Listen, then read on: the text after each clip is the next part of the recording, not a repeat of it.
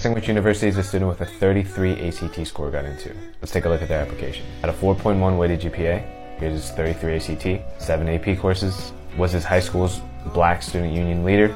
Varsity football for 4 years. Shadowed a physician. Community service chairman for a cultural organization. Board member for local service org. Owned a sneaker resale business. School rep for National Social Justice Conference. And DC Youth Government Representative. He states that he owes a major part of his acceptances to his essays, especially his Common App essay.